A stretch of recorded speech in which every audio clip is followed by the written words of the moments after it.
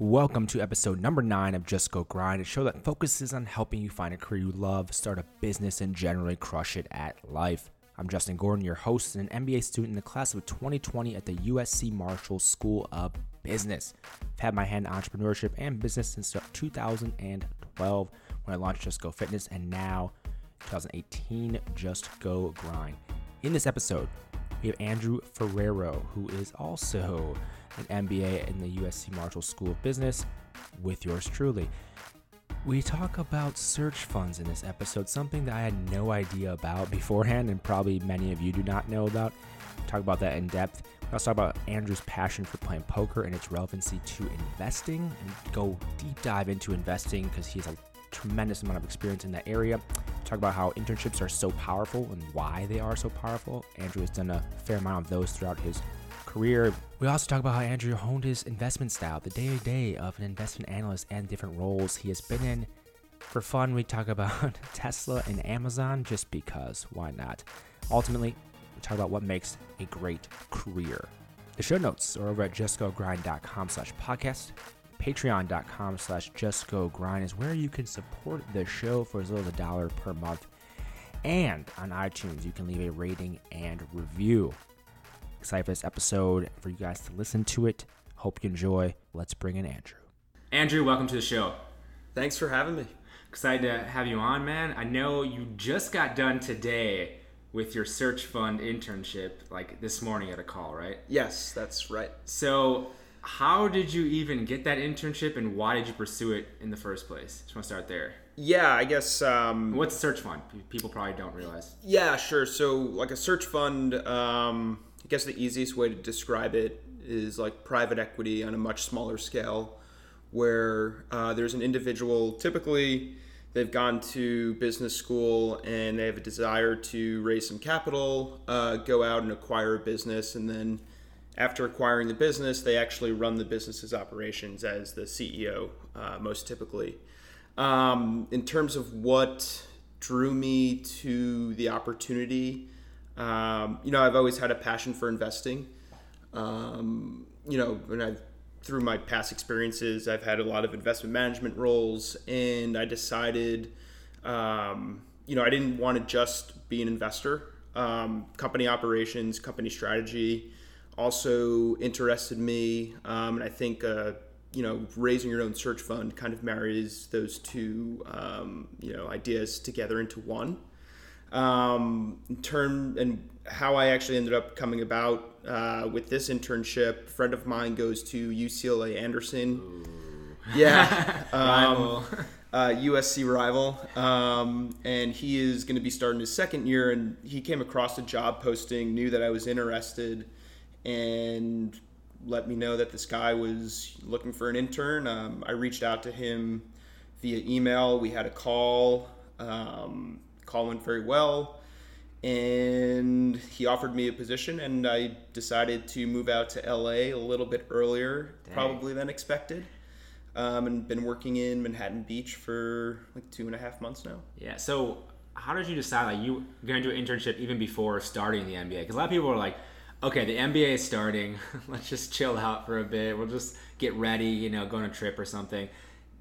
Why the jump start for you already? Yeah, I think it's just a really unique opportunity that happened to be in the area of where I'm going to be going to school. I was certainly interested in the job itself and the search fund model, and I don't know if this type of opportunity would have presented itself again in the future. So I figured I'd, capitalize on the opportunity and start a little bit earlier. I'm going to start school in about like 3 days or something like that. So some time off would have been nice, but I think all in all, I made the right decision to do what I did. Seems like the right career decision, especially if you can find that, because it seems like a very obscure, there's not that many search funds probably. I don't know how much you looked. Did you find a lot of different ones or? I actually wasn't really too actively pursuing it, just because it was I'm going to be getting my MBA, and right. Having some time off would be nice. The model started back in the 1980s by a guy named Irv Grosbeck, who was I believe from Stanford Business School. and it's grown quite a bit. So there are a lot of searchers out there today, much more today than there were even, I would assume, like 5 or 10 years ago. But at the end of the day, there's plenty of smaller companies that are out there willing to be sold and bought. So I think that the supply of investment opportunities are, there's still plenty of them out there. So, yeah. Yeah, it makes sense. I mean, I guess there's some out there, but like to the average person, they may not, like I said, we may not even know what a search fund was. I remember talking to you at first. You're like, yeah, I'm in a search fund. I'm like, yeah. Yeah, it's like probably like a 10% hit rate. So I think I have to do a better job when I'm like, yeah, I work for a search fund. And people are like, what the hell are you talking about? And you start getting into it. You're like, wait, I do not have a clue what you're speaking of right now. Yeah. So the search fund, because you can have more of an operations and that strategy type of thing, not just purely the private equity, purely that side of things. So that takes me back. So let's go to college days at Notre Dame. I know you got a finance undergrad, master's of accounting after that. But going into college even, were you looking at finance even before you started at Notre Dame? Were you thinking, I just want to go into finance? Or you mentioned you were kind of always interested in finance type of thing? Or? Yeah, more specifically investing. Okay. And I had an idea it just sort of interested me even before Notre Dame. I think what really piqued my interest at first was, when you're investing, you're managing risk and you're taking risk, in an attempt to generate a return. And I'm not the most risk averse person. I do like to take risk, and that's kind of what I guess steered me towards investing. And then, once you get to school, you learn that it's an analytical sort of job, and it's intellectually stimulating. It's competitive in the sense that, as an investor, people say, it's very difficult to outperform the broader markets. So that sort of challenge, I thought was pretty cool. And, I think just analyzing and researching different companies and different industries, to me is fun. Take an iPhone or a laptop or something and really understanding the model and the strategy of what drives those companies to make that has just always been an interest of mine. And that's kind of how the finance and investing side of things came about for me. Were you doing anything with that even in high school or like growing up? Was there anything with investing? Because obviously you get finance in college in your undergrad, but you're already interested in investing. Were you like trying things out in high school even, or just like curious about it? Yeah. No, so it was more curiosity and the risk taking aspect of it. Actually, I've one of my passions is to play poker, and I've been playing poker since I've been well below the legal age, so probably around like 14 or 15, and it was the risk management associated with poker and the quantitative aspect of it, that interested me there. And I felt like a lot of just the principles learning playing poker kind of helps you be a good investor, not being too emotional with your decisions, quantitatively, like backing into a decision and why it makes sense, managing risk and that sort of stuff. So, nothing like with investing directly when I was in high school. I wasn't like Warren Buffett, like buying stocks when I was 8 years old and watching them go up or anything. What was that called when you like choose stocks? You don't actually have them yet, but you're still playing it. Yeah, like a little paper portfolio or something. That type of thing. Go to those investment competitions or whatever. Right. It's funny because even like I feel like I played poker even with family growing up. It's just one of those things like the adults are playing, and like if I were to like hang out, it was let's play some poker. And it's always interesting from a numbers perspective, type of thing. I could see where that could lead to interest in investing. I went a real different route, but I could see how that for you would make sense to go into that. Exactly. How did you choose Notre Dame? So my brother, who's 4 years older than I am, he went to Notre Dame, and when I was in high school, I'd go out to visit him, multiple times a year, and just absolutely loved every time I was visiting. I thought the campus was beautiful. He's got a great group of friends who are now some of my closest friends as well. So it was just a really great environment to be in. Academically, I think it's a strong school. I think the business program at Notre Dame is, one of the top ones in the country for undergrads. So it kind of just matched up with everything that I was looking for. Yeah. I say that now, but at the same time too, like, am I thinking about all this stuff when I'm like a 16 or 17-year-old kid? Maybe some of it was probably more like the campus visits and going to football games and loving that. Sure. So those are probably the main reasons. Were you even looking other spots or other places, or just mainly like, oh, Notre Dame, and if not, well, what, I don't know what I'm gonna do or what? Yeah, I probably went about the whole college application process a little bit differently than everybody else. I didn't cast as wide of a net as I should have, and actually had the same sort of issue, applying for MBAs as well. I applied to like Loyola, Villanova, Boston College, and I think it was just those 4 schools, which I think might be on the lower side of. Man, if you know, right? Yeah, exactly, for sure. Like, I'm comfortable. I'm gonna go to Notre Dame. That's but great. I mean, it's. I wouldn't have changed, where I went to school. Even today, some of my best friends are still all from there. It was an incredible experience, and I owe Notre Dame a lot for giving me the opportunities that I've had throughout my life. Sure. And how did you decide then, going from the undergrad, you got the finance degree, right away into the accounting degree in your master's program? What was that decision like, or how did you even decide that in the first place? Yeah, it wasn't much of a decision because I was interning for an investment bank between my junior and senior year while at Notre Dame, and it happened to coincide with the financial crisis, which was like literally like the worst timing to be working or interning at a bank. And then on top of that, I was interning on a desk that was a structured equity solutions desk. Okay. And what caused the collapse in the financial crisis were structured products. So I was really picking the right industry and the right desk to be on for my internship. Not really.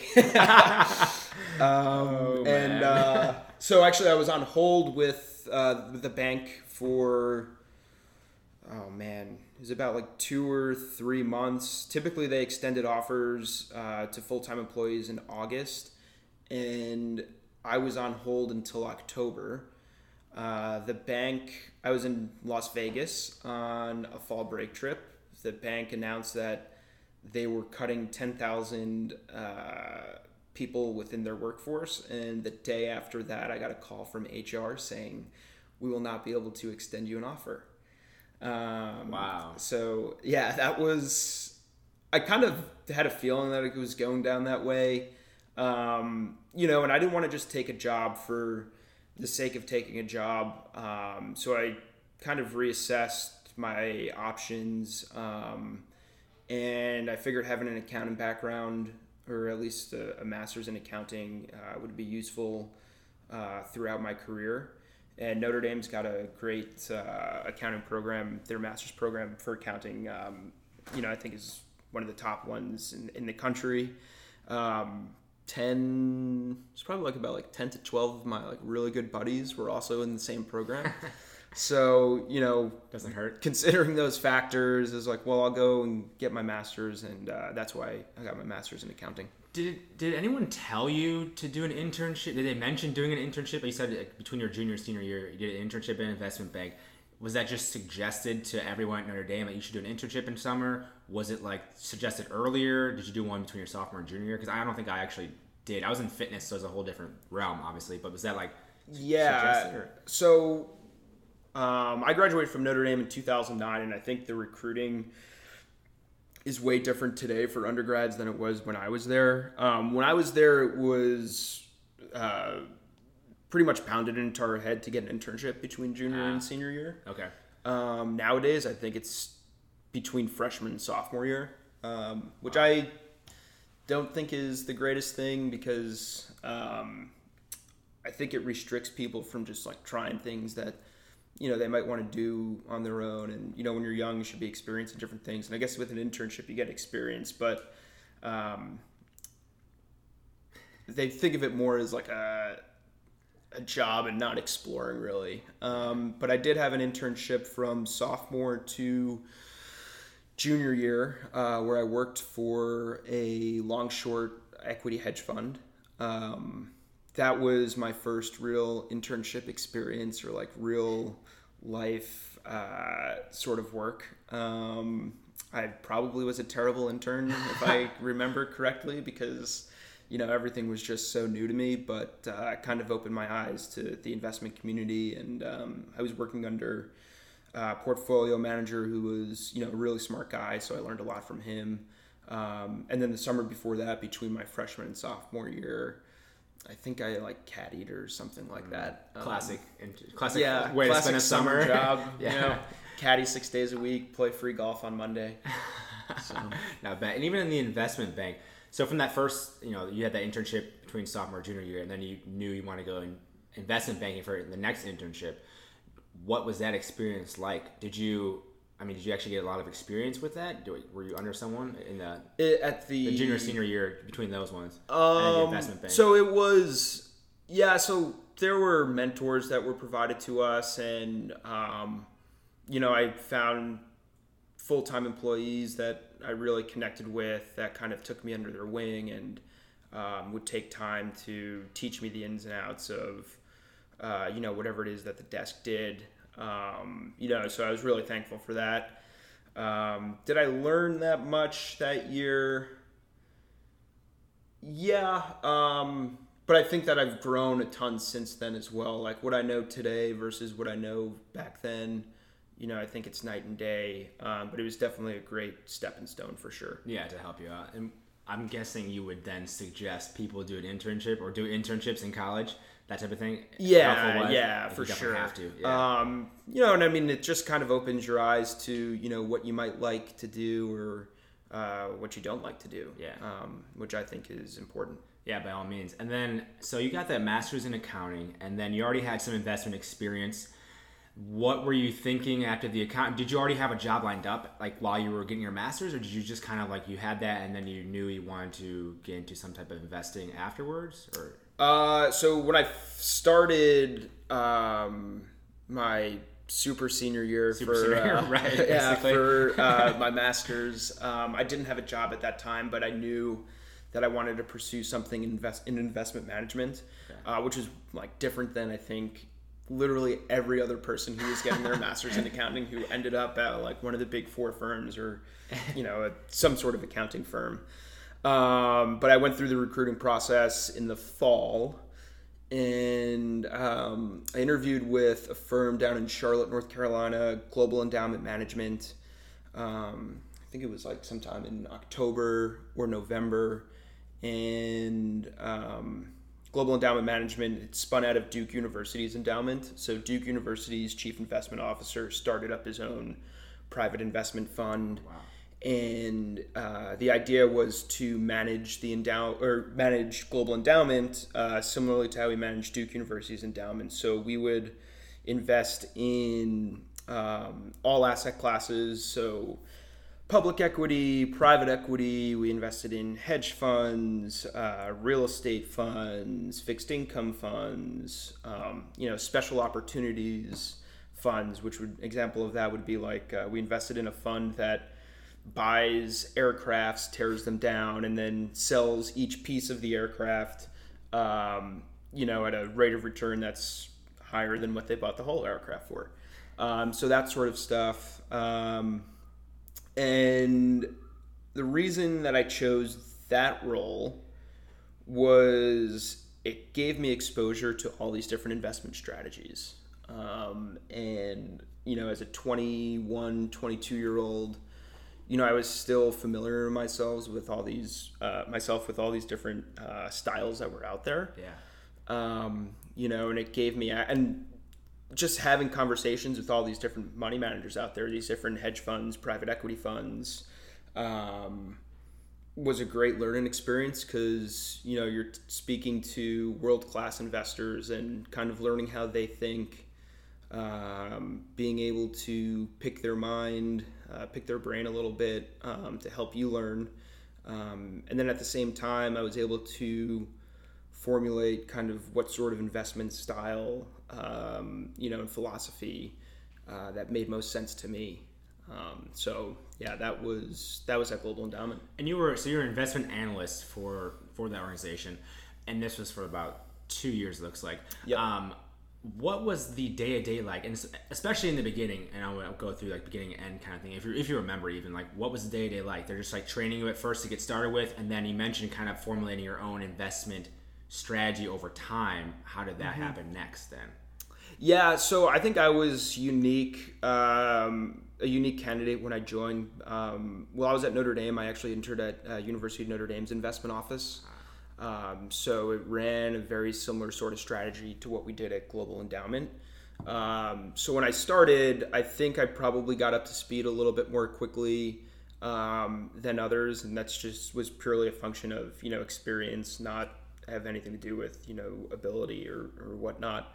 On a day-to-day basis, so Global Endowment doesn't typically make direct investments into companies. Let's say we're investing in the actual like hedge fund or the private equity fund. So on a day-to-day basis, there would be anywhere from like 3 to 5 different calls with either current money managers that are in the portfolio or prospective money managers, evaluating their investment philosophies, their investment approach. There's a good amount of quantitative analysis when you're going through past returns of these different managers. When you're formulating you're putting together a global portfolio.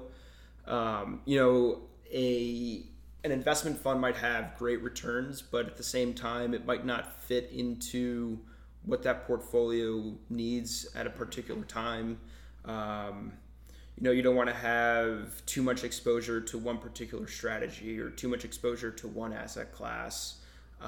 So you have to think of it, I guess, at a bit of a higher level at times. And then also there was we had some internal portfolios as well that I worked on.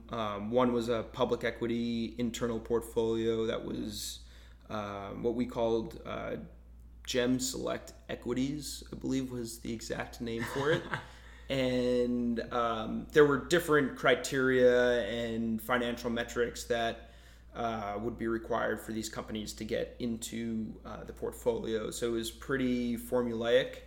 But I did a decent amount of work with one of the principals on that. And there was also a lot of travel involved. So, in the US, most of the money managers were located in New York. So I had a lot of trips to New York. I made a trip to Chicago, I believe, at one point. But we ran a global portfolio as well. So, I had the opportunity to travel to, where did I go? I went to Switzerland. I went to Moscow to research a Russian manager that we actually ended up investing in. You're really meeting some very interesting people, but not just domestically, but internationally. And And when you're going there, like, I always in my head think when you're flying to another country, like, couldn't you just like talk on the phone and say hello? But why are you going there, like in person, to check out these companies or these like managers? Yeah, when I was at Global Endowment, we call it GEM, so I might call it GEM going forward. We were managing about $2.5 billion. So when we're writing checks to these money managers, we're writing. When I was there, it was like $25 to $50 million checks. So it's not one of those things where you just kind of want to talk on the phone with these people. You want to see them face to face. I think face-to-face meetings, you just get a lot more out of. You get a feel for the type of person they are, the character of them, which is a very important point, to think about when investing with these people. It's not all just about being the smartest guy in the room. You want to invest in high character people who are going to be managing, your money, with, you on their mind at all times and being a good steward of your capital. So I think that would probably be the main reason of your going over a meeting with them, to actually really and like to make sure that they actually have an office and stuff. Like That's like a good point. if you're an investor in Global Endowment and it turns out that one of the funds was a fraud, and they're like, well, what was your due diligence? Did you ever go to the manager's office? Actual office? If you said no, you're probably going to get fired pretty quickly and lose all of your assets. That kind of reminds me of War Dogs. Have you seen the movie? Yeah, with Jonah Hill. Yeah. Miles Teller. Yeah, and they're working in this little office. They get this massive government contract for all the ammunition and everything. It's they would have just looked into it and be like, who are these guys? There's no way they would have even accepted that. Yeah, exactly. Okay, that makes a lot of sense. So you spent 2 years at this place, and then you decided to move on to a different company, which was Kinney Asset Management, and you're an equity research analyst.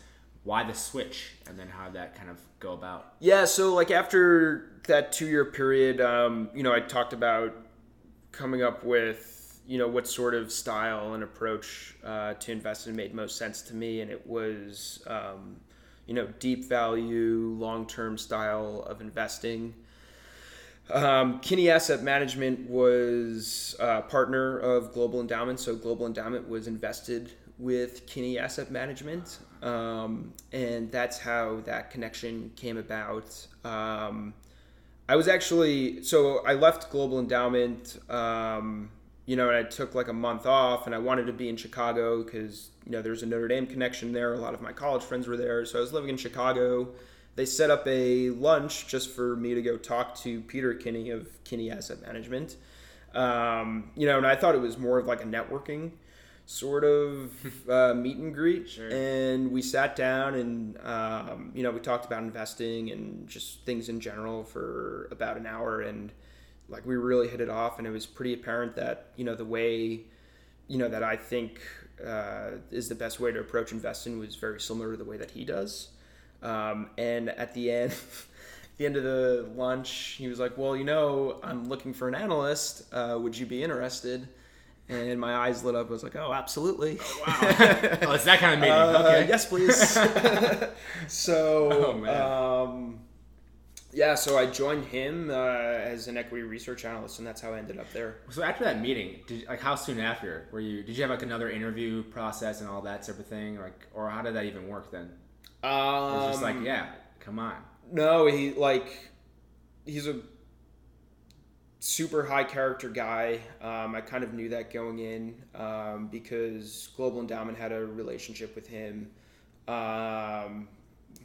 He's a fantastic investor, and I think you could see that from the returns he's generated over a very long period of time, outperforming the markets.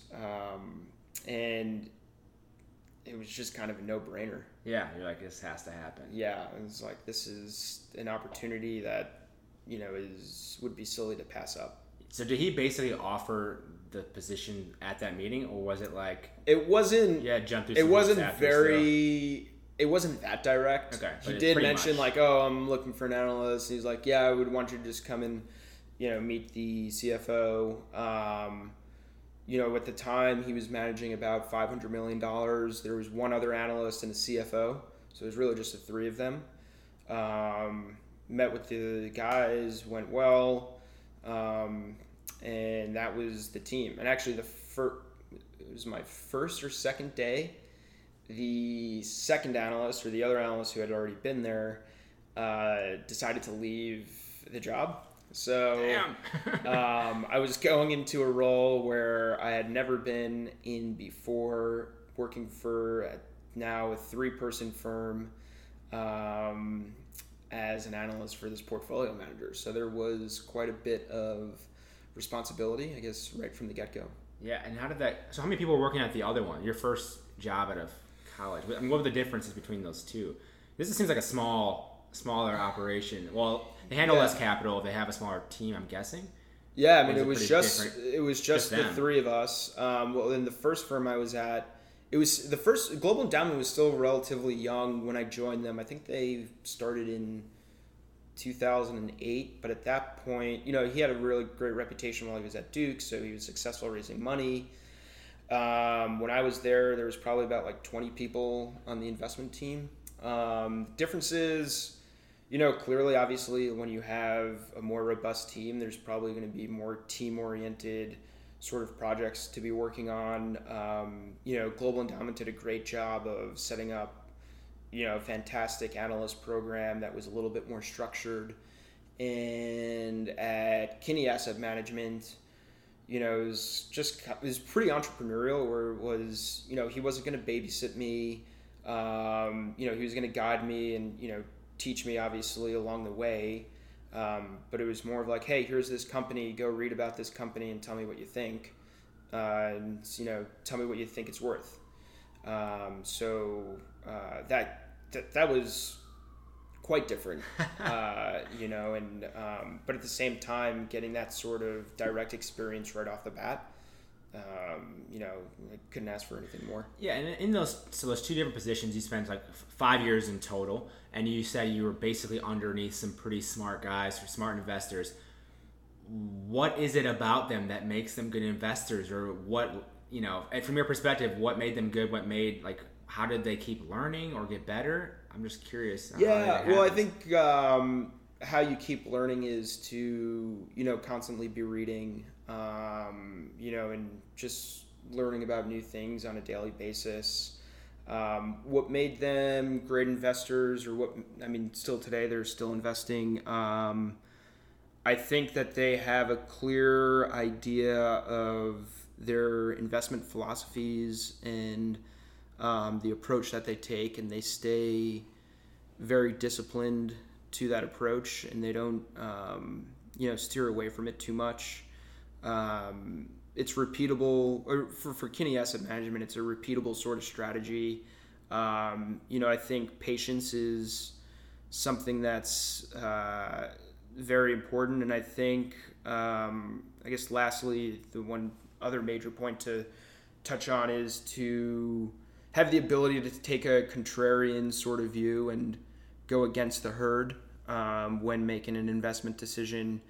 When people hate a stock, everybody knows that people hate the stock. The sell side, meaning the investment banks, let's say there's 12 guys covering it, 11 people say that it's a sell, it's at its 52-week low.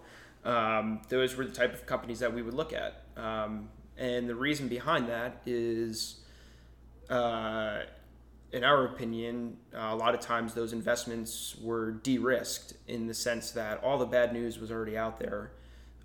People understood the issues that the company was having, and that was already priced into the stock. So it couldn't, what we would hope, it couldn't get much worse. There were a couple of instances where it did, and, there's probably a mistake on my part. But I'd rather be buying a company like that that's a quality company that has a decent balance sheet that might just be going through some operational hiccups, that's de-risked, because there's probably a significant amount of upside potential there with limited downside potential, which was a huge thing when I was at Kinney Asset Management. How much time goes into each investment? I'm sure it's different, but you invest in different companies, obviously, and was Kinney Asset Management, were they actually individual stocks then? Yeah, right. We were investing. It was a global equity portfolio, very concentrated. We owned across the entire world anywhere from like 12 to 15 stocks in the portfolio, which is probably more concentrated than a typical mutual fund that you would see. Yeah. And how much time, energy, whatever goes into each decision? It's just like you're always paying attention every day, obviously, different things, but is it like a system running and they just know, oh, these ones are ready, we can check on these and let's see? Like, how does that even work? Yeah, it depends. So what's cool about investing is that it's all cumulative. So if I was getting up to speed on an industry, because I was looking at a company that I had never looked at and that was in an industry that I had no idea about, that clearly would take quite a bit of time. I think like a few weeks, we'd speak to the CEO, the CFO of different companies within that industry. If we couldn't get them on the phone, then we would get investor relations on the phone. So in that case, it would be a little bit longer. But if I had done a ton of work on a particular industry, where we knew all the players in the industry, and the stock price was at a level that we thought that we considered to be cheap, we'd probably be able to pull the trigger a little bit more quickly because we've developed that knowledge. And it was also helpful that my boss has been successfully, or old boss has been successfully investing at this point in his life, probably like 25, 30 years. Wow. So he's come across so many different companies, and we were very focused on investing in high quality companies that have a sustainable advantage that will be around for a long time. Like, you would never see us invest in like a company like Netflix or something like that. It doesn't fit your portfolio, what you're looking for, at least. Yeah. So what are the, generally speaking, like the top 3 to 5 or things you're looking for in a company? So if you even look at doing your homework on a company, for instance, you mentioned talking about the industry itself, so you're looking at the competitors. Mm-hmm. What are some of the other things you're actually looking for? Yeah. Feel free to go into the weeds. Okay. Yeah. The first, one of the most important things, does the company have a healthy balance sheet? So as I said, we were very focused on limiting our downside risk. And when I say a company has a good balance sheet, meaning they don't have too much debt on their books, because if you get into a situation, let's say a recession, and your sales are going down and you have too much debt and you're paying all this interest expense, not having a great balance sheet kind of restricts you. So that was a very important criteria. A lot of times we invested in like these boring companies that might have just some sort of, one thing that we look for is like some sort of like competitive edge of why they were able to generate higher margins than the next company. Is that sustainable? What's preventing other companies from copying them? And that sort of characteristic within a company. And then, I guess third would be the valuation. So Peter was, and still is, very strict on not overpaying for a company when he's investing, because if you're overpaying, that probably means your downside risk is a little bit higher. So, I guess to give you an example, in today's markets where, the stock market's been up every year for, I don't even know how long, like 8 years, 9 years or whatever, when you look at where valuations are today, they're quite high relative to history, and everything kind of goes in cycles. So today he's probably a lot less active. The portfolio, if I were to guess, is probably like 40 to 50% in cash, which is very unique. And the other 40 to 50 or 50 to 60% is invested in the stock market. And simply because he doesn't think that owning some of these companies at the valuations that they're at makes sense, and he'd rather kind of save some dry powder for the next time that we go into a recession, which whenever that is, so that he could buy these great assets at cheap prices, because everybody's freaking out and scared that the world's going to end. Right. The world hasn't ended yet, so Yes. I assume that there will be cycles again, and that's how he's been able to capitalize on his investment opportunities throughout his career. Yeah, and with that, is it like they just know in their heads kind of what they're looking for? Or do they have it? I'm sure they have something like written down. Is like a spreadsheet of numbers. They're calculating stuff and putting things through their model, or like how is that organized? Yeah, generally speaking. So like as an analyst, one of my tasks would be to model out all these different companies. So modeling out historical income statements, balance sheets, cash flow statements, and projecting that into the future. These are public markets, so we have past price data. So what we would do is go back and, see how cheap of a valuation, I guess as an example, on like a price to earnings basis, let's say, how cheap of a valuation it's traded at historically.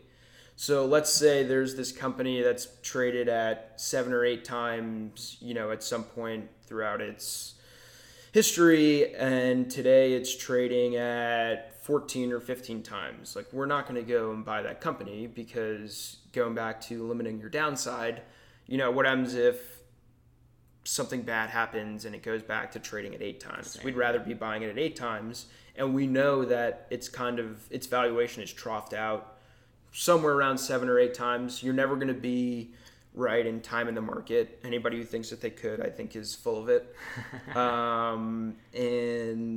That's kind of how we approached the investment strategy. What about for you during those 5 years? How did you kind of form your own strategy? Did you just kind of know in your head of like, okay, there's different things I've learned these last 5 years, and like if I invested, that's what I would do? Did you like start writing stuff down of like, here's my own model I would use to put stuff through? Or is it the same like you personally? Do you have anything like with that? Yeah, like I don't think that I'd like necessarily be writing anything down. I like to think through problems pretty logically and just kind of what makes sense. And, it just seemed like this sort of strategy was a repeatable sort of strategy. And I would try and pick things out that I didn't really like about the strategy. And, it was tougher to punch holes into this deep value, long-term investing strategy. Today, there's a lot of people that are saying like value investing's dead, blah, blah, blah, blah, and valuations are so high. But at some point, things do turn.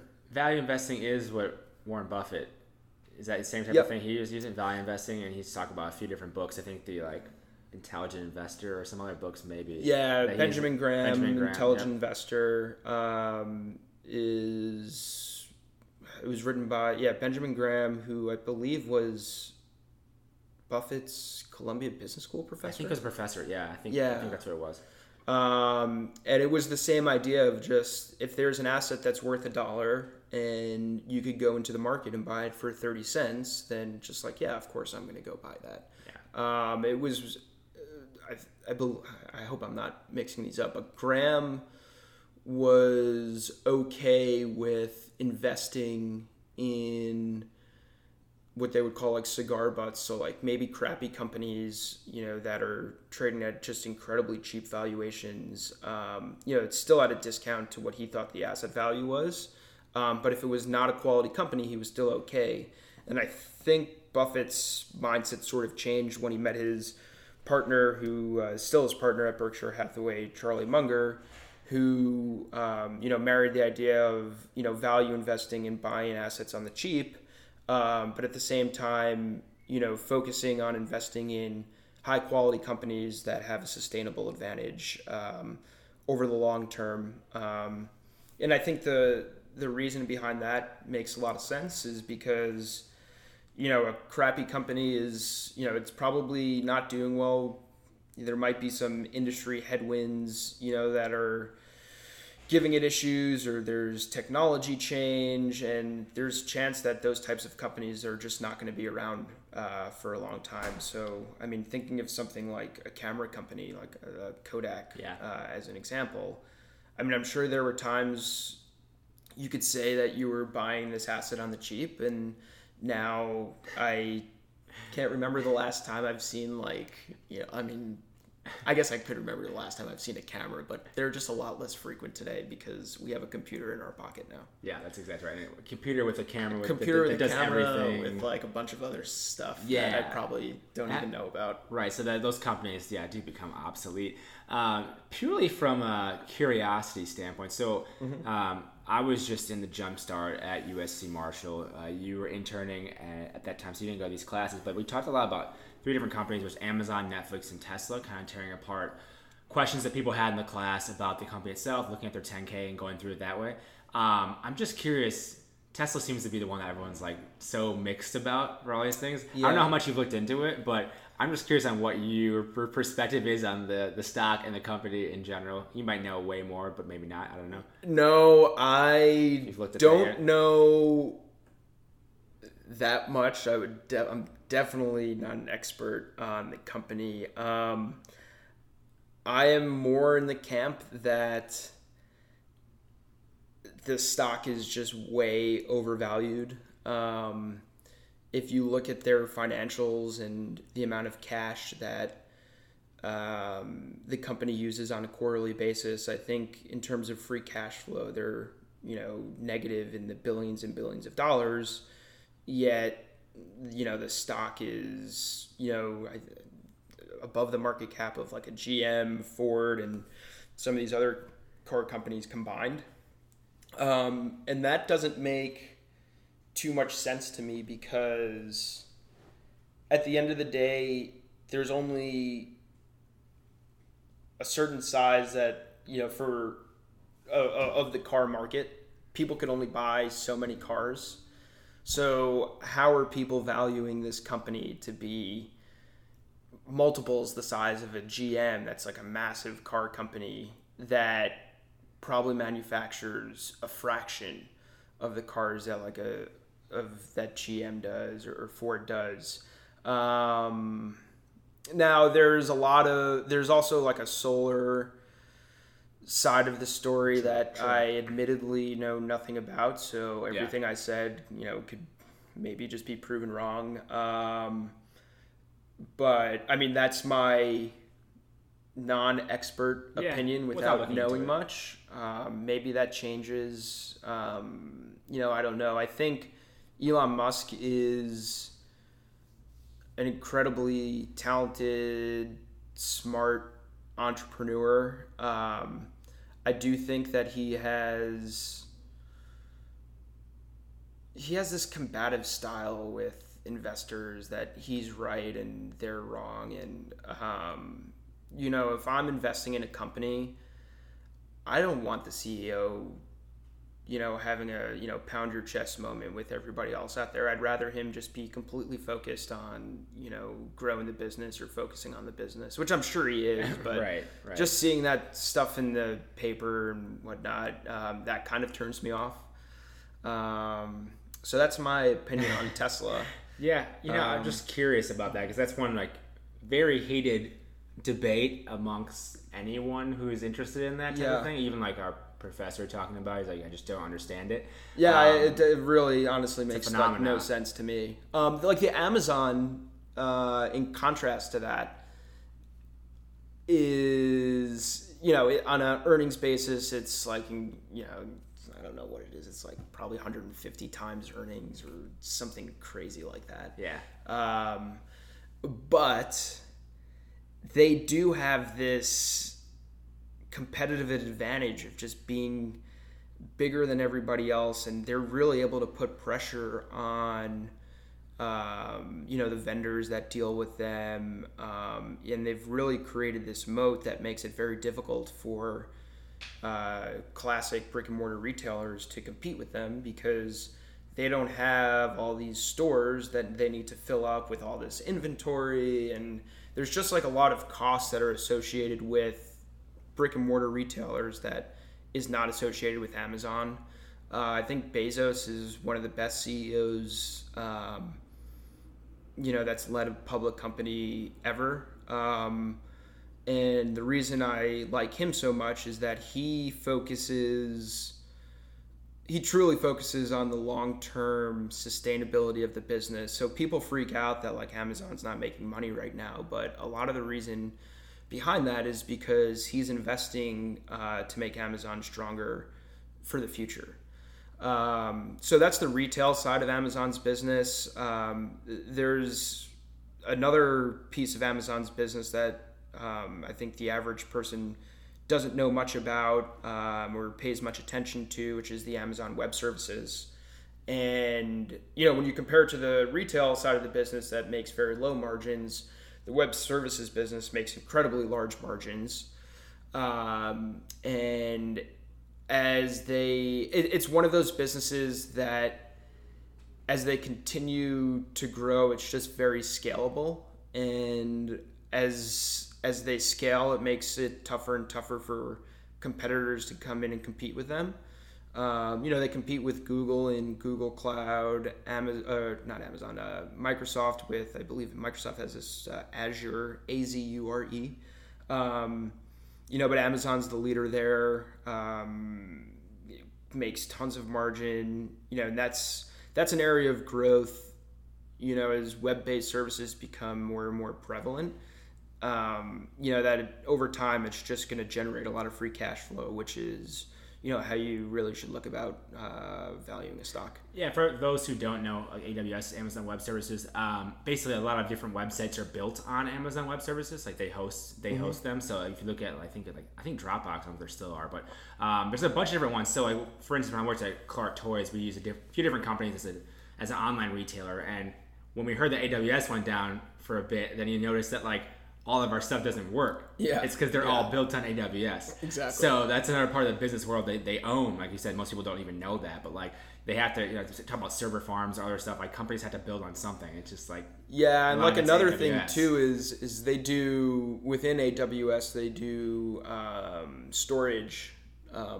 Where as data just continues to explode, that data needs to be stored somewhere. So the tailwinds for that sort of business, are just going to continue to be, the growth is going to be astronomical, I think, for, the near term and probably the medium term, just because as consumers, as businesses continue to consume data, that business is just going to continue to grow. Yeah. And to that point, so you have stocks yourself, individually, as an individual investor now, or no? No, I have a 401k where I index it, and just the reason behind that is, I think unless you're really paying attention to things on a day-to-day basis, it is very difficult to outperform the market, and I don't want to be bothered with. Looking at these stocks, on an individual basis over and over again, where, let's be honest, that without being committed to it, I'm probably not going to outperform the market. So I'd rather just put it into an index and not really care about it and not bother to look at it. Yeah, no, that makes a lot of sense. And I think that a lot of people don't realize that, how much I've seen people who have stocks and they do have to look at it every day, but I also know that a lot of them don't actually know what they're looking for, it seems like. Yeah. Oh, this is a company, I use their product. Oh, everyone says buy it. Yeah, so I'm going to buy it. But there's way more to it than that. So it's kind of one of those things where just throwing money down the drain almost. You don't really know. I mean, you could get lucky. You could get lucky. And just totally crush it. But it's just, so it goes back to risk management is, I like to take risk, but I like taking calculated risks. Yeah. And I don't think that is the calculated risk I would like that's to take. That's a good point. So you are a risk taker and you don't have stocks. It's just one of those. Well, without the time. Without the index, but through an index, which is different. I have index as well through Wealthfront, but that's a whole other thing. But and he has no individual stocks, and you are risky, and you also do know about this, and you're not. So that should go to people. That should let people know that you may want to think twice about individual stock, regular investment things, but but people do it for fun, which I totally encourage. Right. It's just personally, it's not the best decision. So okay, while I have you on this type of investment topic, before we move on, I gotta ask you this one more. What about the whole cryptocurrency type of thing? Do you know anything about that, or are you I do not. Okay, so not really. I don't know much either, to be honest. One of my good friends who lives here in LA is huge into Bitcoin and all these alt currencies, and he's mining this coin called Raven Coin that he set up these cryptocurrency miners in the middle of nowhere, Utah, where electricity usage is cheaper and all this stuff. But I mean, that is the extent of it, and so I clearly don't know anything. Yeah, no, that's fair. It's I haven't looked into it enough. I know one of my buddies bought some everyone's gotta get it and it's I'd be no, I'm not I don't know enough about it yet to really do that. I owned Bitcoin. So I used to play for this poker fund that where I would play online poker, and they would there was a 50-50 split, and at the end of the month they would pay me my payment in Bitcoin. Oh, wow. So I was getting these payments in Bitcoin when Bitcoin was like $400, $500. I didn't know anything about it. Holy crap. And I remember there was like a 2 or 3 month period where my money like doubled, and I was like, holy cow, like I don't know any other asset where like I can make this amount of money like that quickly. I'm definitely going to sell this. I don't know anything about Bitcoin. Yeah. And then like 3 or 4, it was probably more than that. It was probably like 6 months later, like I'm seeing that Bitcoin's at like 15,000, just like, oh my God, I could have had more money in my bank account. Well, that's the same. So like from the social network, the Winklevi twins, they are Bitcoin millionaires because they bought a bunch early on and then obviously jumped up. I don't know if someone mentioned recently it's at like 6,000 or 7,000 or something. I don't know. I think it's like popped to like 7,500. 7,500. I follow it because of my buddy and like you're curious, right? Yeah, I'm like, oh. Yeah, but it's funny. Like, and then they also made a. Do you watch Silicon Valley? Have you ever seen that show? I watched the first 2 seasons, part of the third. They talk about Bitcoin in there, and they have like an alarm anytime it changes prices, and it's just going off constantly because it goes up and down. Because it goes up and down so much. Oh, okay. I think Guilfoyle has that. Yeah, for those of you watch that, it's so funny. I mean, because of how much it changes, and it's like constantly going off. Yeah. Anyways, getting back to this a little bit, I had to ask though, like, why you're here. It's like, why not? Yeah. You pivoted though from that into a role with a sales account manager at a candy company. Mm-hmm. When I saw that, I was like, what happened there? Yeah, I think a lot of people look at that and they're like, what the hell was he thinking? Like I'm interviewing like an HR guy now. I'm like really curious. I'm like, what happened? Yeah, so I loved being at Kinney Asset Management, being an investor, and it was very intellectually stimulating, but I'm also a very curious person and like to try out different things. And, as part of my role at Kinney Asset Management, we would talk to CEOs and CFOs of these large publicly traded companies and talking about their strategy and how they think about, implementing their business plans and operating. And I just felt like I wanted to get experience of what it would be like on the inside of an actual operating company.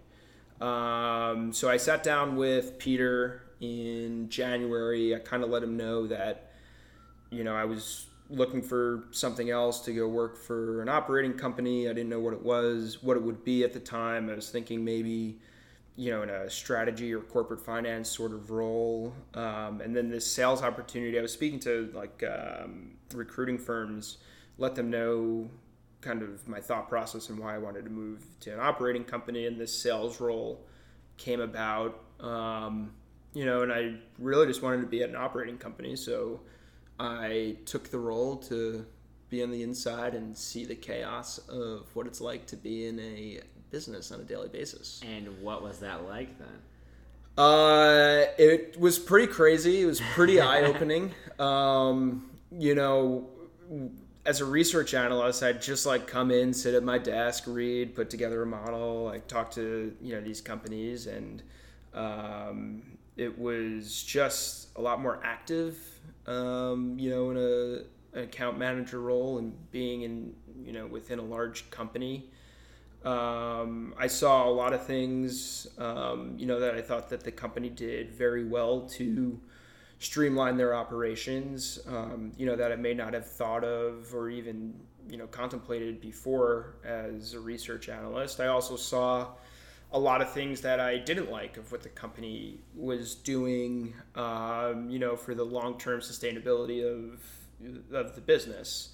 And I was kind of taking what I learned of what makes a good company and how a company should be run and trying to apply it to the company that I was at in the sales role. And so in that sales role, I'm not really too familiar with what they actually do or how that works on a day-to-day basis, and which I'm always drawing down to that because a lot of times with companies, I think people don't understand what the actual role entails because you read a job description and maybe you talk to 1 or 2 employees and you're like, okay, then you get there and it's maybe completely different. Yeah. So as an account manager in that type of position, what are you doing? How are you managing your time at that company? Are there assignments brought down to you, or how's that Yeah, so I worked in what they called the special markets division. So I was in a team of, there were 3 of us, and our clients or our customers were e-commerce companies. So Amazon was actually a customer that I covered. The military has all these different bases throughout the U.S., and on these bases, they have convenience stores that, sell candy and all this stuff. So that was another customer. Then, any customer that didn't fit into the other channels, so like a Kmart would be an example, a Hobby Lobby. All of these stores sell candy, and you'd be shocked of how much candy they actually sell. Like, when I tell people, that I was a sales account manager in candy, I think that they picture that I'm going to like an individual convenience store. Like, hey, who wants some candy? Here's Andrew. Yeah, but it wasn't like that. It was like, no, you're going to usually the company's headquarters, and you're meeting with a purchaser, just trying to push your product into these different channels. So like my customers would be in like the hundreds of thousands of dollars. Like a Hobby Lobby was a massive customer. And you just would never think that they would be. Yeah, but they were. Many. Yeah. I guess you measure how many stores they actually have, and do the numbers on that. I get how they can. Yeah, and in America as well, we're pretty. We like our candy. We eat a lot of it. I guess you never think about how much exactly. Probably a little bit too much. Yeah, we're obese for a reason. In general, generally speaking, of course. But I don't even really eat candy, so I thought that was kind of funny that I was working for a candy company. Candy, damn! Did you get free candy though?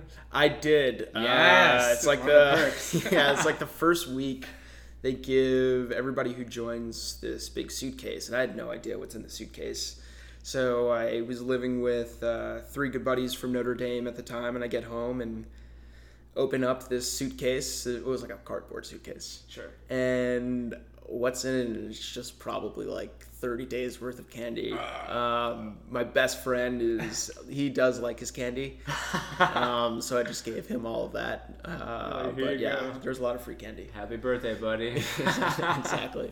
Wait, so okay, in that position, what were do you remember some of the brands they have? So it's the overall, like, I guess holding company, or what it's called, Ferrara Candy. Yeah, they're actually like a massive company. I think they generate about $1 billion in revenue, and that's just in the U.S. Damn. They're like they're one of the largest candy manufacturers in the country.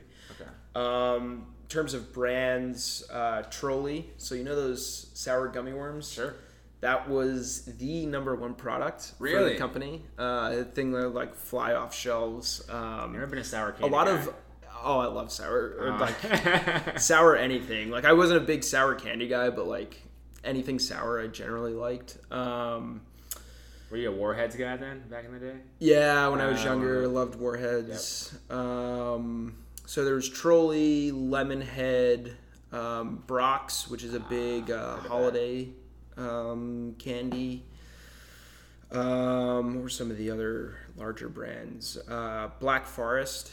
And when I was there, it was actually pretty cool. The company invested a lot of money into an organic operation where they manufactured organic candy, and Black Forest was the brand that was designated to be the company's organic candy brand. Sure. It was early stages when I was there, so I don't know if it's been successful. Yeah.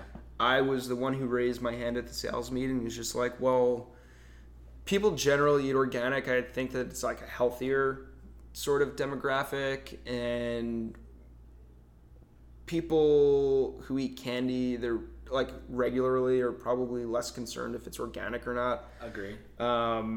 So I'd actually really be curious to see if it ended up taking off or if it didn't. But if it was to be like other food product categories, then it has probably done very, very well for them. Yeah, the seasonality of that type of business with candy, is it pretty crazy once you get to like Halloween or that type of thing? Or... Yeah, no, that's a great question. It is there's parts of it that are very seasonal. Okay. So the way that Ferrara broke it down, like they actually had like a team that just dealt with holidays. Oh, wow. So clearly, it's big enough for that. Yeah, Halloween and Halloween and Christmas were going to be the two busiest times of the year. So I dealt more with their branded side of the business, and I think that was a lot less, I guess, seasonal than the holiday side of things. But you could probably, if I remember correctly, like you would see the branded side of the business, come off maybe in like months of November, because all these stores are ordering their holiday stuff that's filling up the shelves. So there's just less space maybe for the branded. But yeah. There's only so much candy that people can buy. Right.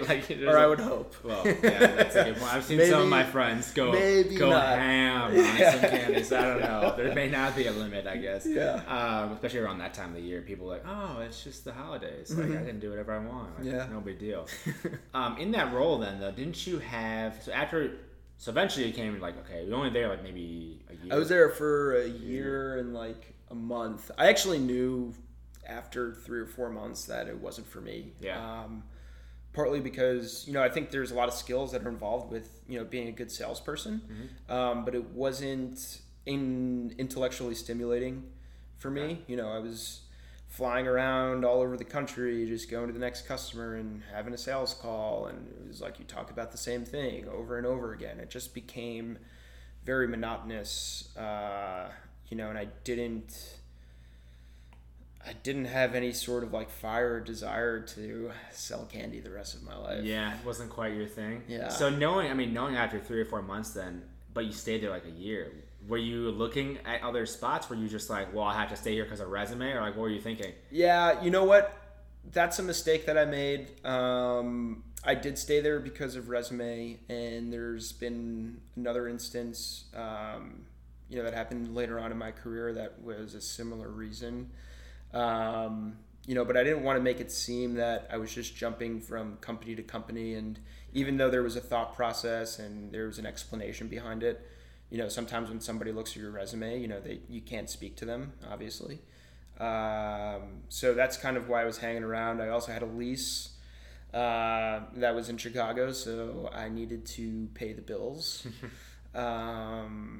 And I think it was like in December, like I knew that I didn't want to do it, and I think it was December of 2015 where I just like knew that I was getting out of it, and I just started thinking about next plans around then, because my lease was coming due, I think the month was April. Yeah. So it was coming due pretty quick. And then so getting towards the end of that, looking at other options, I'm always curious on how people find those. Are you just looking at the job sites? Are you looking at directly at company websites for other stuff? Are you talking to your friends like, look, guys, I'm not going to sell candy forever.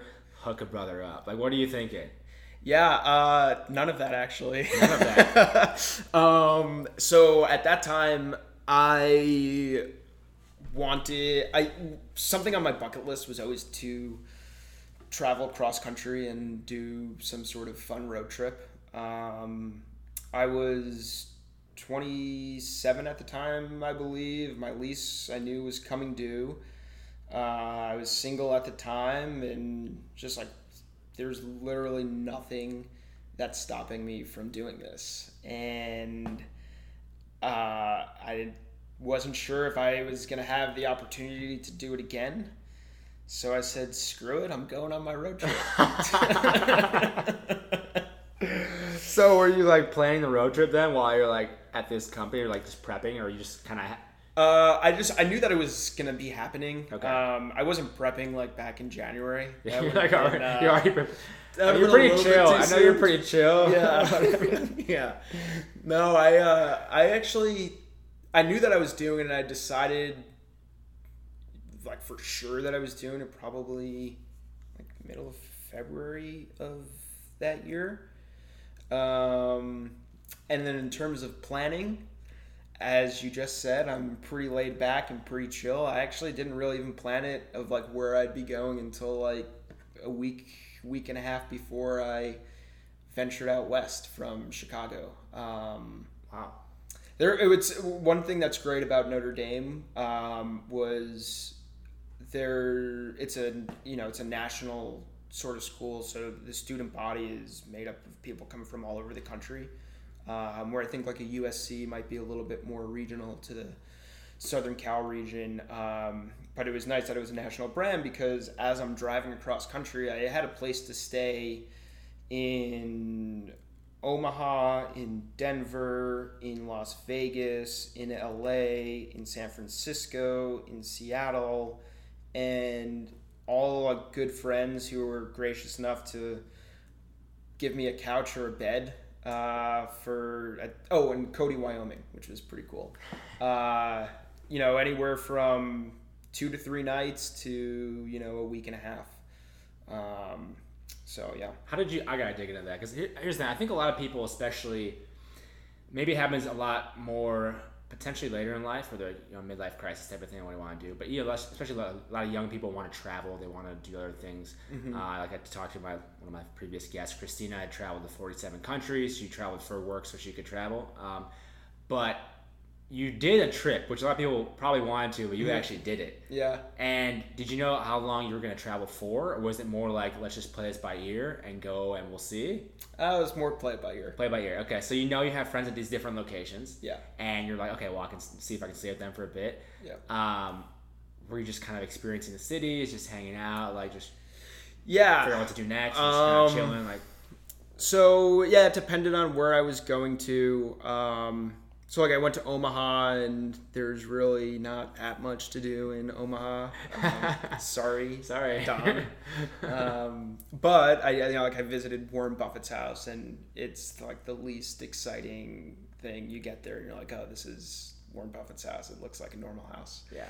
So, but so like that was a little different than when I went to a city like Denver, where I went hiking up in Boulder, Colorado. My buddy and his wife brought me to a concert that was downtown, showed me around the city. So I got a feel for it there. So it was a little bit of a mix of those types of things. So it was pretty much a little bit of everything. So then, how did it eventually end? You didn't travel forever. I mean... Yeah, I was actually sitting down at the beach here in Los Angeles with my best friend Justin, who lives in Chicago, and sounds like a great guy already.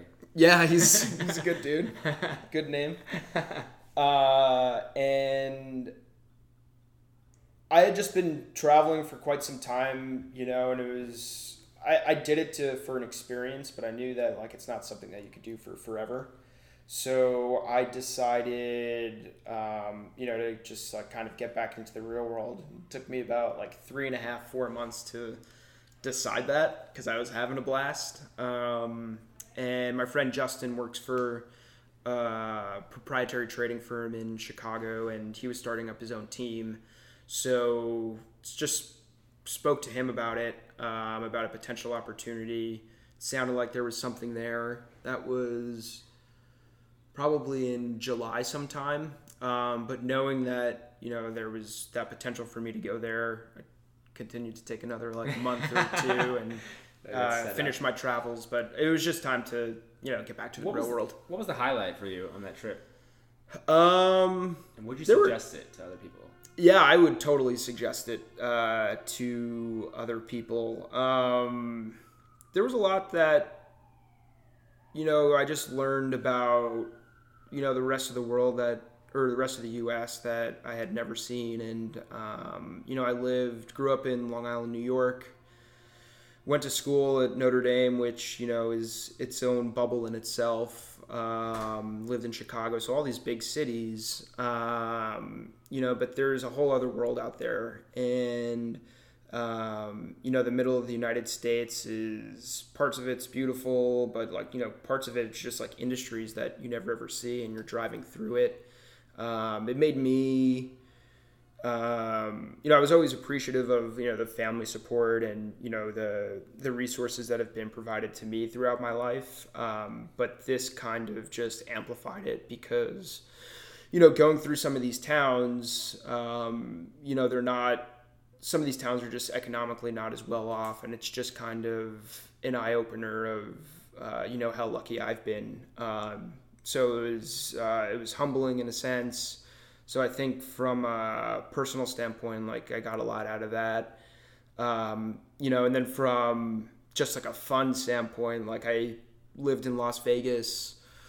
That was an extended stay for about, I think it was somewhere around a month, maybe a little bit less, maybe a little bit more, where I was I Airbnb'd it for half of it and stayed with a friend for another half. And I was playing in World Series of Poker events, playing poker at casinos on a daily basis, which was a lot of fun. I ended up cashing in a World Series of Poker event in an event called Colossus, which is the largest event that they run every year. There were 21,000 entrants for the tournament that I entered into. Yeah, there's like multiple days and all this stuff. And I ended up placing, I believe it was 332nd.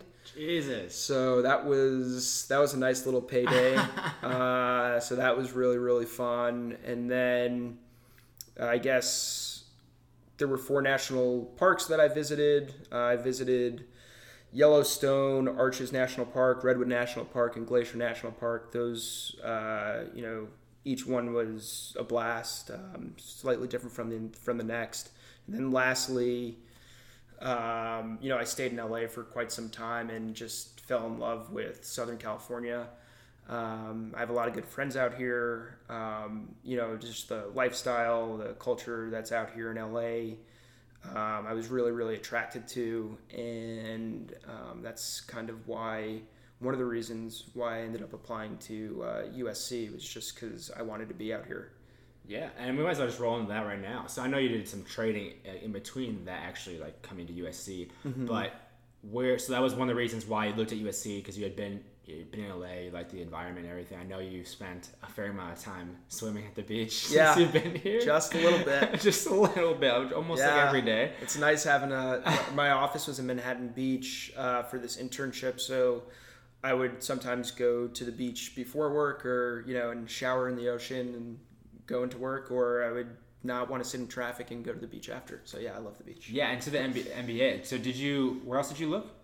I was looking at UCLA, University of Chicago, Northwestern, and Columbia. Okay, so obviously that top schools and everything as well. Yep. Do you remember like preparing, even because once you do the MBA, once you decide to get an MBA, you have to do the GMAT and everything? Yeah. What was that preparation like for you? How long did you spend on that? Did you get a tutor at all? No, I didn't get a tutor. I really hunkered down for probably like a month and a half, 2 months with the Manhattan Prep books. Okay. Just going through problem after problem after problem. So that's kind of how I approached that, with all the practice tests and whatnot. I took it twice. You did? Yeah. So when I was scheduled to take it the first time, I found out that the firm that I was working for was shutting down. Oh. And there was just a lot of stuff going on, and I was taking the GMAT shortly after that, which is not the ideal mindset to take it in, and no. Totally bombed it relative to what I was doing, on the practice tests. I retook it. Then I retook it. I still did a little bit worse than what I was doing, but I thought that it was a good enough score, and I hated that test with a passion. So as do we all, I think. All right. You know what? I think it's at a decent threshold, so I just kept the score. Yeah, I mean that's some of the things too. Everyone kind of, I feel like, debates, because you do take. I mean, was it pretty close to your practice test though? You said you the second time was to the Manhattan Prep. Yeah, it was a little bit below. Okay, but, I get it. But it was close. Just curious. If people wondering if anyone I know I have a bunch of friends who are definitely interested in the MBA, and I've tried to give them a few tips and everything and talk about it. But every time I interview someone who has the MBA or is going into it, it's fresh in your mind more than anyone else would ask you now.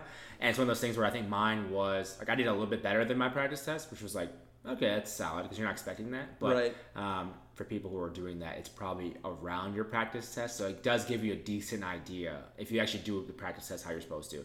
It gives you a decent idea of what your score will be. But that test is brutal. And Yeah, I'm actually a bad example of what you just said because, go through it again. on the quant and the verbal, Yeah. my scores were totally switched to what I was getting on practice. So wow. I'd be doing better on quant than I'd be doing on verbal, and those two flipped and pretty significantly. So Somehow, some way. just seems all like a random Score crapshoot. bounces out. It does seem random, doesn't it? It almost seems The whole like process is just like a big black box. Yeah, man, that is it's one of those things where if you want to get the MBA, you just have to do it. Yeah. You don't really think about it too much. You'll get through. It'll be fine. Like you say, 2 months, month and a half, 2 months. I think I studied like 5 weeks. Didn't have to retake it. It was like good enough. I thought same thing. I wasn't like patient enough to wait to get longer, but it's one of those things you just do. But what was the reason for getting the MBA exactly in the first place? What was that in your mind? And what were you? Yeah, I think looking at the experience that I had up to that point, it's a, I think, fairly unique background being in investing and operations, and I was 30 years old when I was started thinking about it. And the roles that I wanted to get in, it wasn't that easy to transfer into them without an MBA. And I think the MBA has allowed me to sort of hit the reset button, recalibrate my thinking on where I want my career to go. And it's probably a little bit later than I would like, to get the MBA. Okay. Like if I were to go back in time, I probably would have applied at the end of my travels across the country. So it's 2006, so 2 years earlier. Yeah. But you can't change the past, and you just kind of have to roll with the punches, and that's kind of how I ended up here now. Yeah, not bad. And then, so the MBA itself, what exactly are you hoping to get out of it? So we have MBA, for those who don't know, it's typically a 2-year program. If you're full-time, if you're part-time, it may be a little bit longer. There are executive MBAs. There's like a 1-year MBA program at different places. But knowing that you have a 2-year program here at USC, what is your ideal outcome after, and what are you hoping to actually gain, from the program itself? Yeah, I think. To start off with the question of what I want to gain. I think academically I have a pretty decent background. I have an accounting, finance background. So it's less for that sort of stuff, but I think that the network that you're able to gain getting your MBA is just incredibly useful going forward. And specifically with USC, when I've spoken to friends of mine who've graduated from UCLA Anderson and one who's there now, when I was talking to them about the two different schools, one of the things that they mentioned was the network that USC has in the Southern California region. And I never really had a network over here. Notre Dame is a national school, but I'd say that my Notre Dame network's more Chicago, New York, a little bit of San Francisco, but didn't have much in Southern Cal. So I'd say that that's the number one priority. And then 2, as I said, being able to hit the reset button and, get an internship at, something that I think at this point in my life I have a good handle of, what I'd be interested in doing. And being able to go to a high quality firm, a more high quality firm than I would have without the MBA. Yeah. And in terms of my plans after, I think long-term goals, it's to eventually raise my own search fund.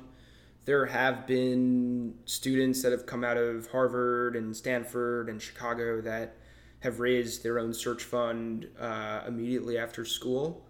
I don't know if that will be feasible for me because I don't have too much of an operational background, and I think investors would want to see that, or a strategy sort of background.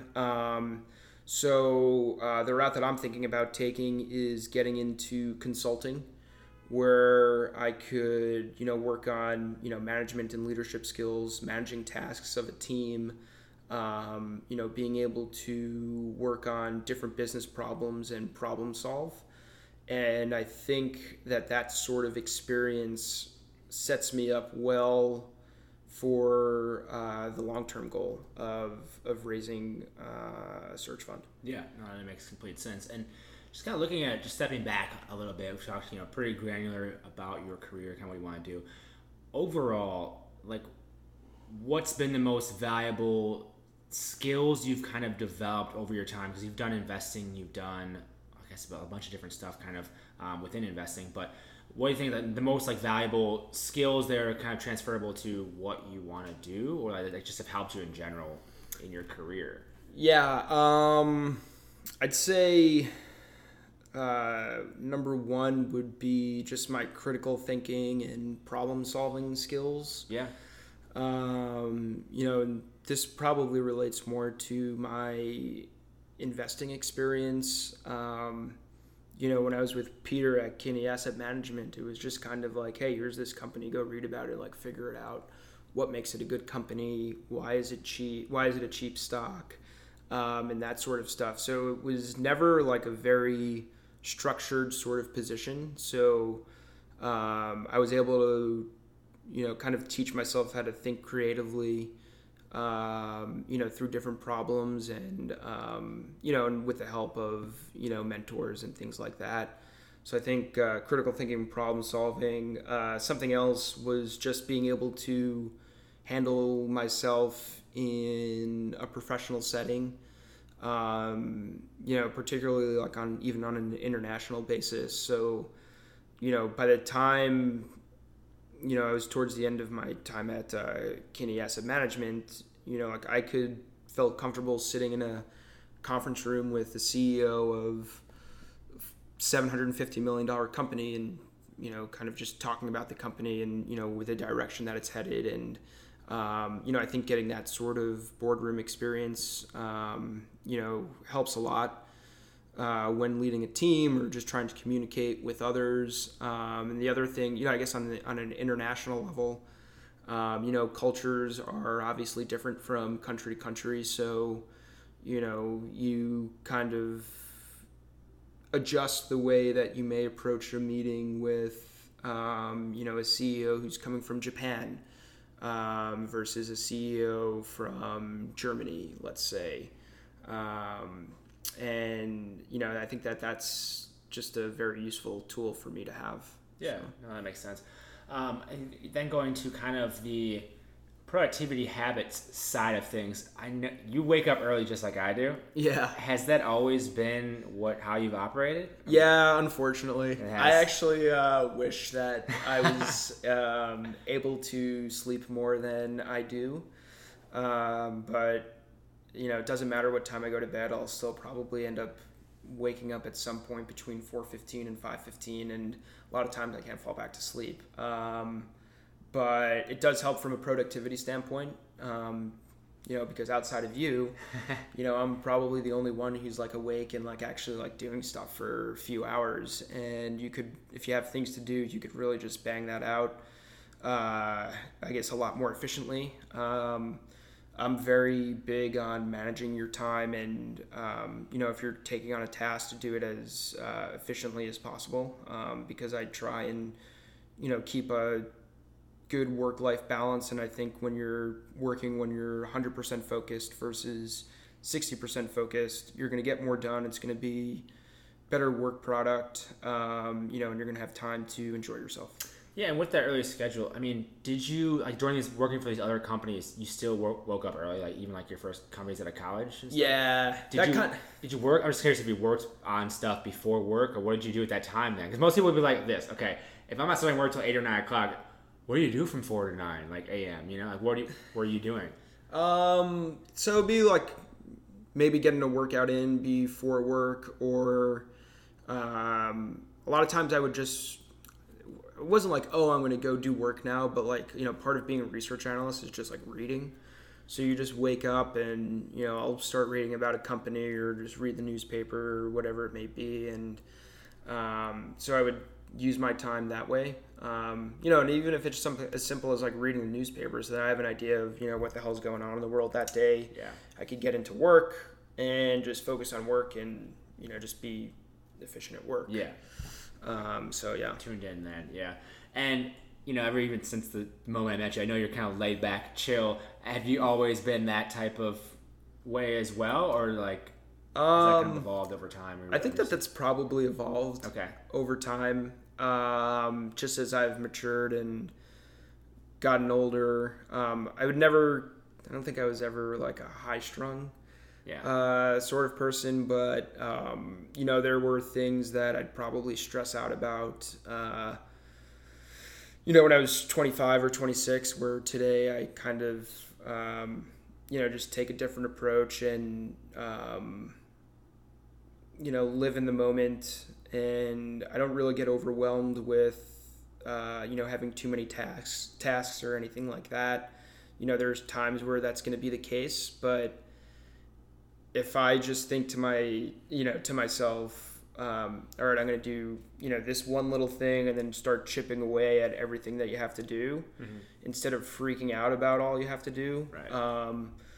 Just mental health wise, you're going to be a lot better off. And you're just, as it goes back to the efficiency thing, you're probably just going to do your work a little bit more efficiently, when you live in the moment and just take it step by step. Right. So being able to kind of break down those problems has helped you really not have as much stress in theory, as you just look at the problem practically and like, okay, I just need to start with this. Like, it's not going to help freaking out about it. Just let's get to work on it. Yeah, exactly. Like, what's going to change if you're, going nuts about something that you have to do? Yeah.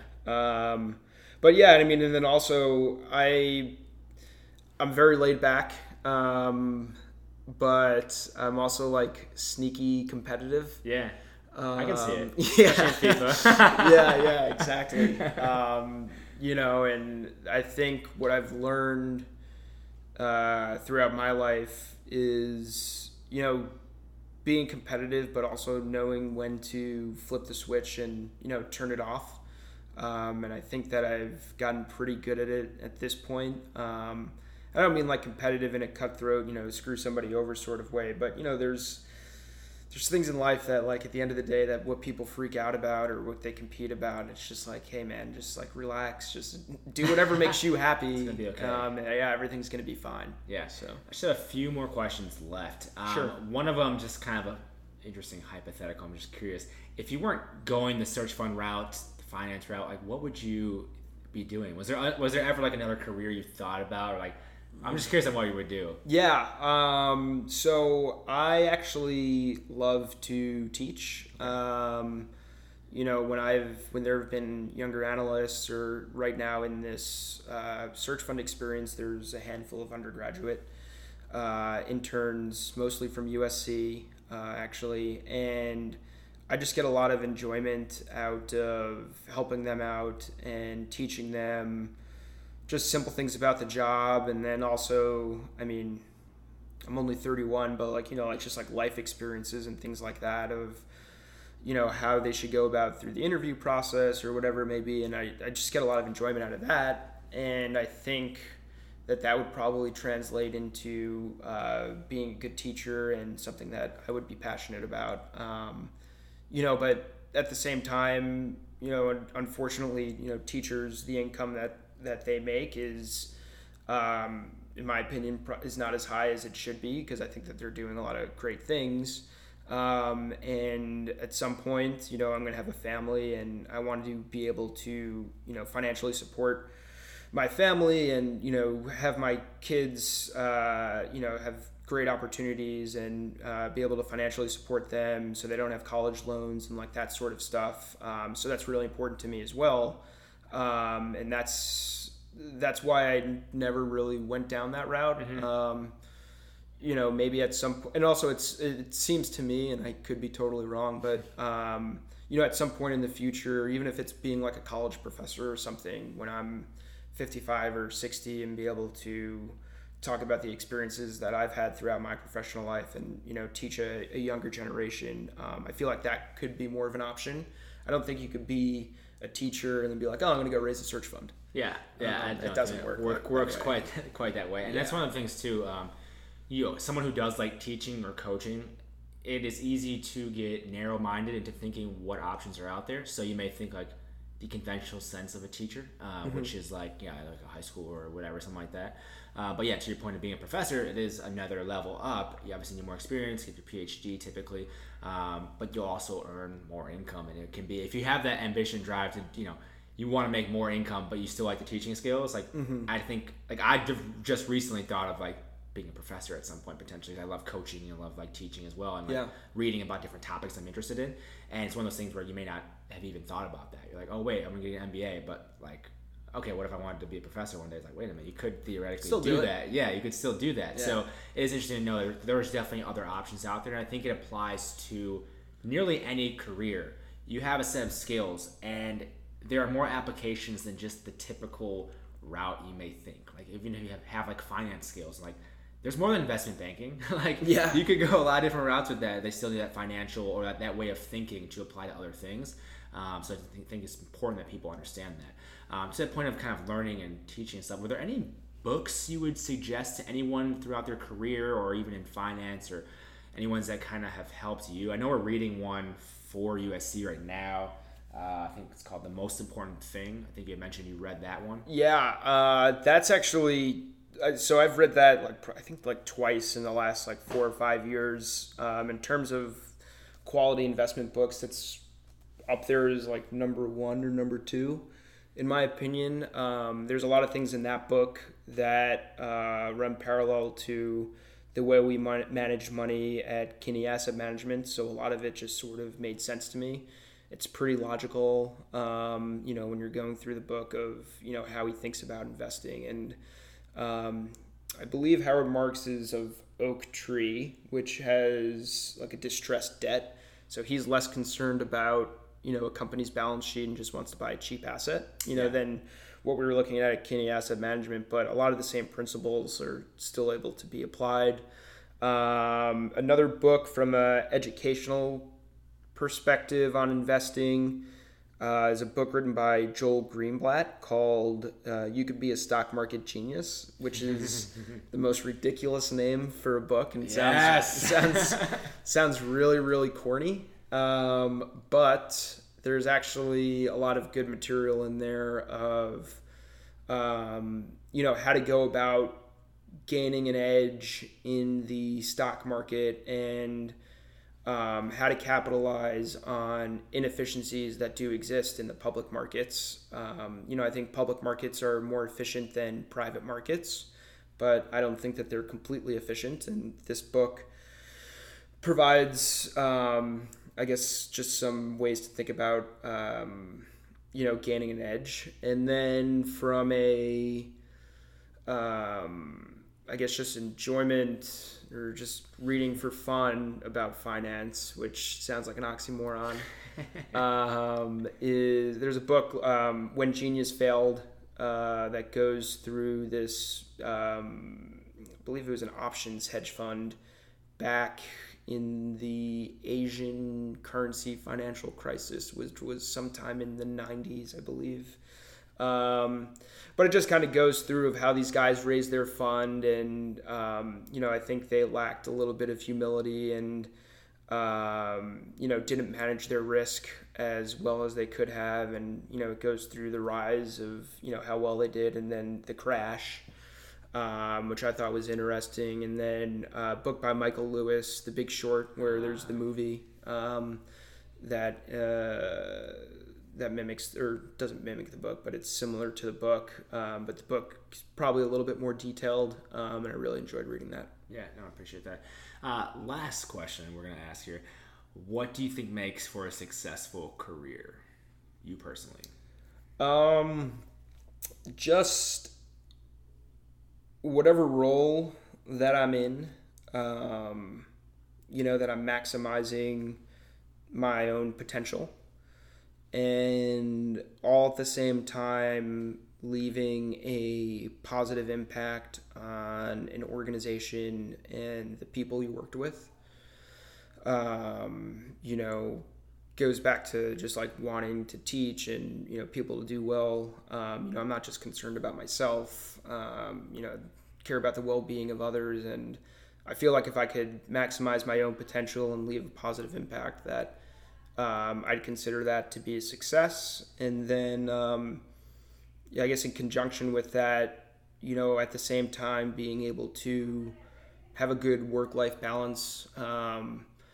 One thing that I get a little nervous about with the career that I'm thinking about going forward is that I'm sure that the time demand is going to be quite significant, and I don't want that to be at the expense of family and friends, and neglecting those relationships, because I don't see much point in working your tail off and trying to make money and do all this stuff if you don't have the relationships that go with it.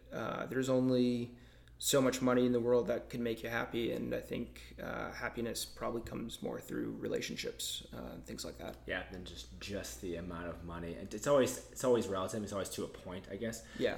With that, but I think that's a good definition, man. Thank you for coming on. I appreciate the time. If you guys do want to reach out to Andrew, I'll see if he's willing or not. He's a pretty private person for the most part, but you could always reach out, contact me through the website, which, by the way, is justgogrind.com/podcast, and then we'll funnel those questions, if relevant, to him. But thanks for your time, Andrew. And, guys, we will talk to you later. Thank you for listening. Again, the show notes are over at justgogrind.com/podcast. You can support the show over at patreon.com/justgogrind. And in iTunes, search Just Go Grind, leave a rating and review. Thanks. Have a good one.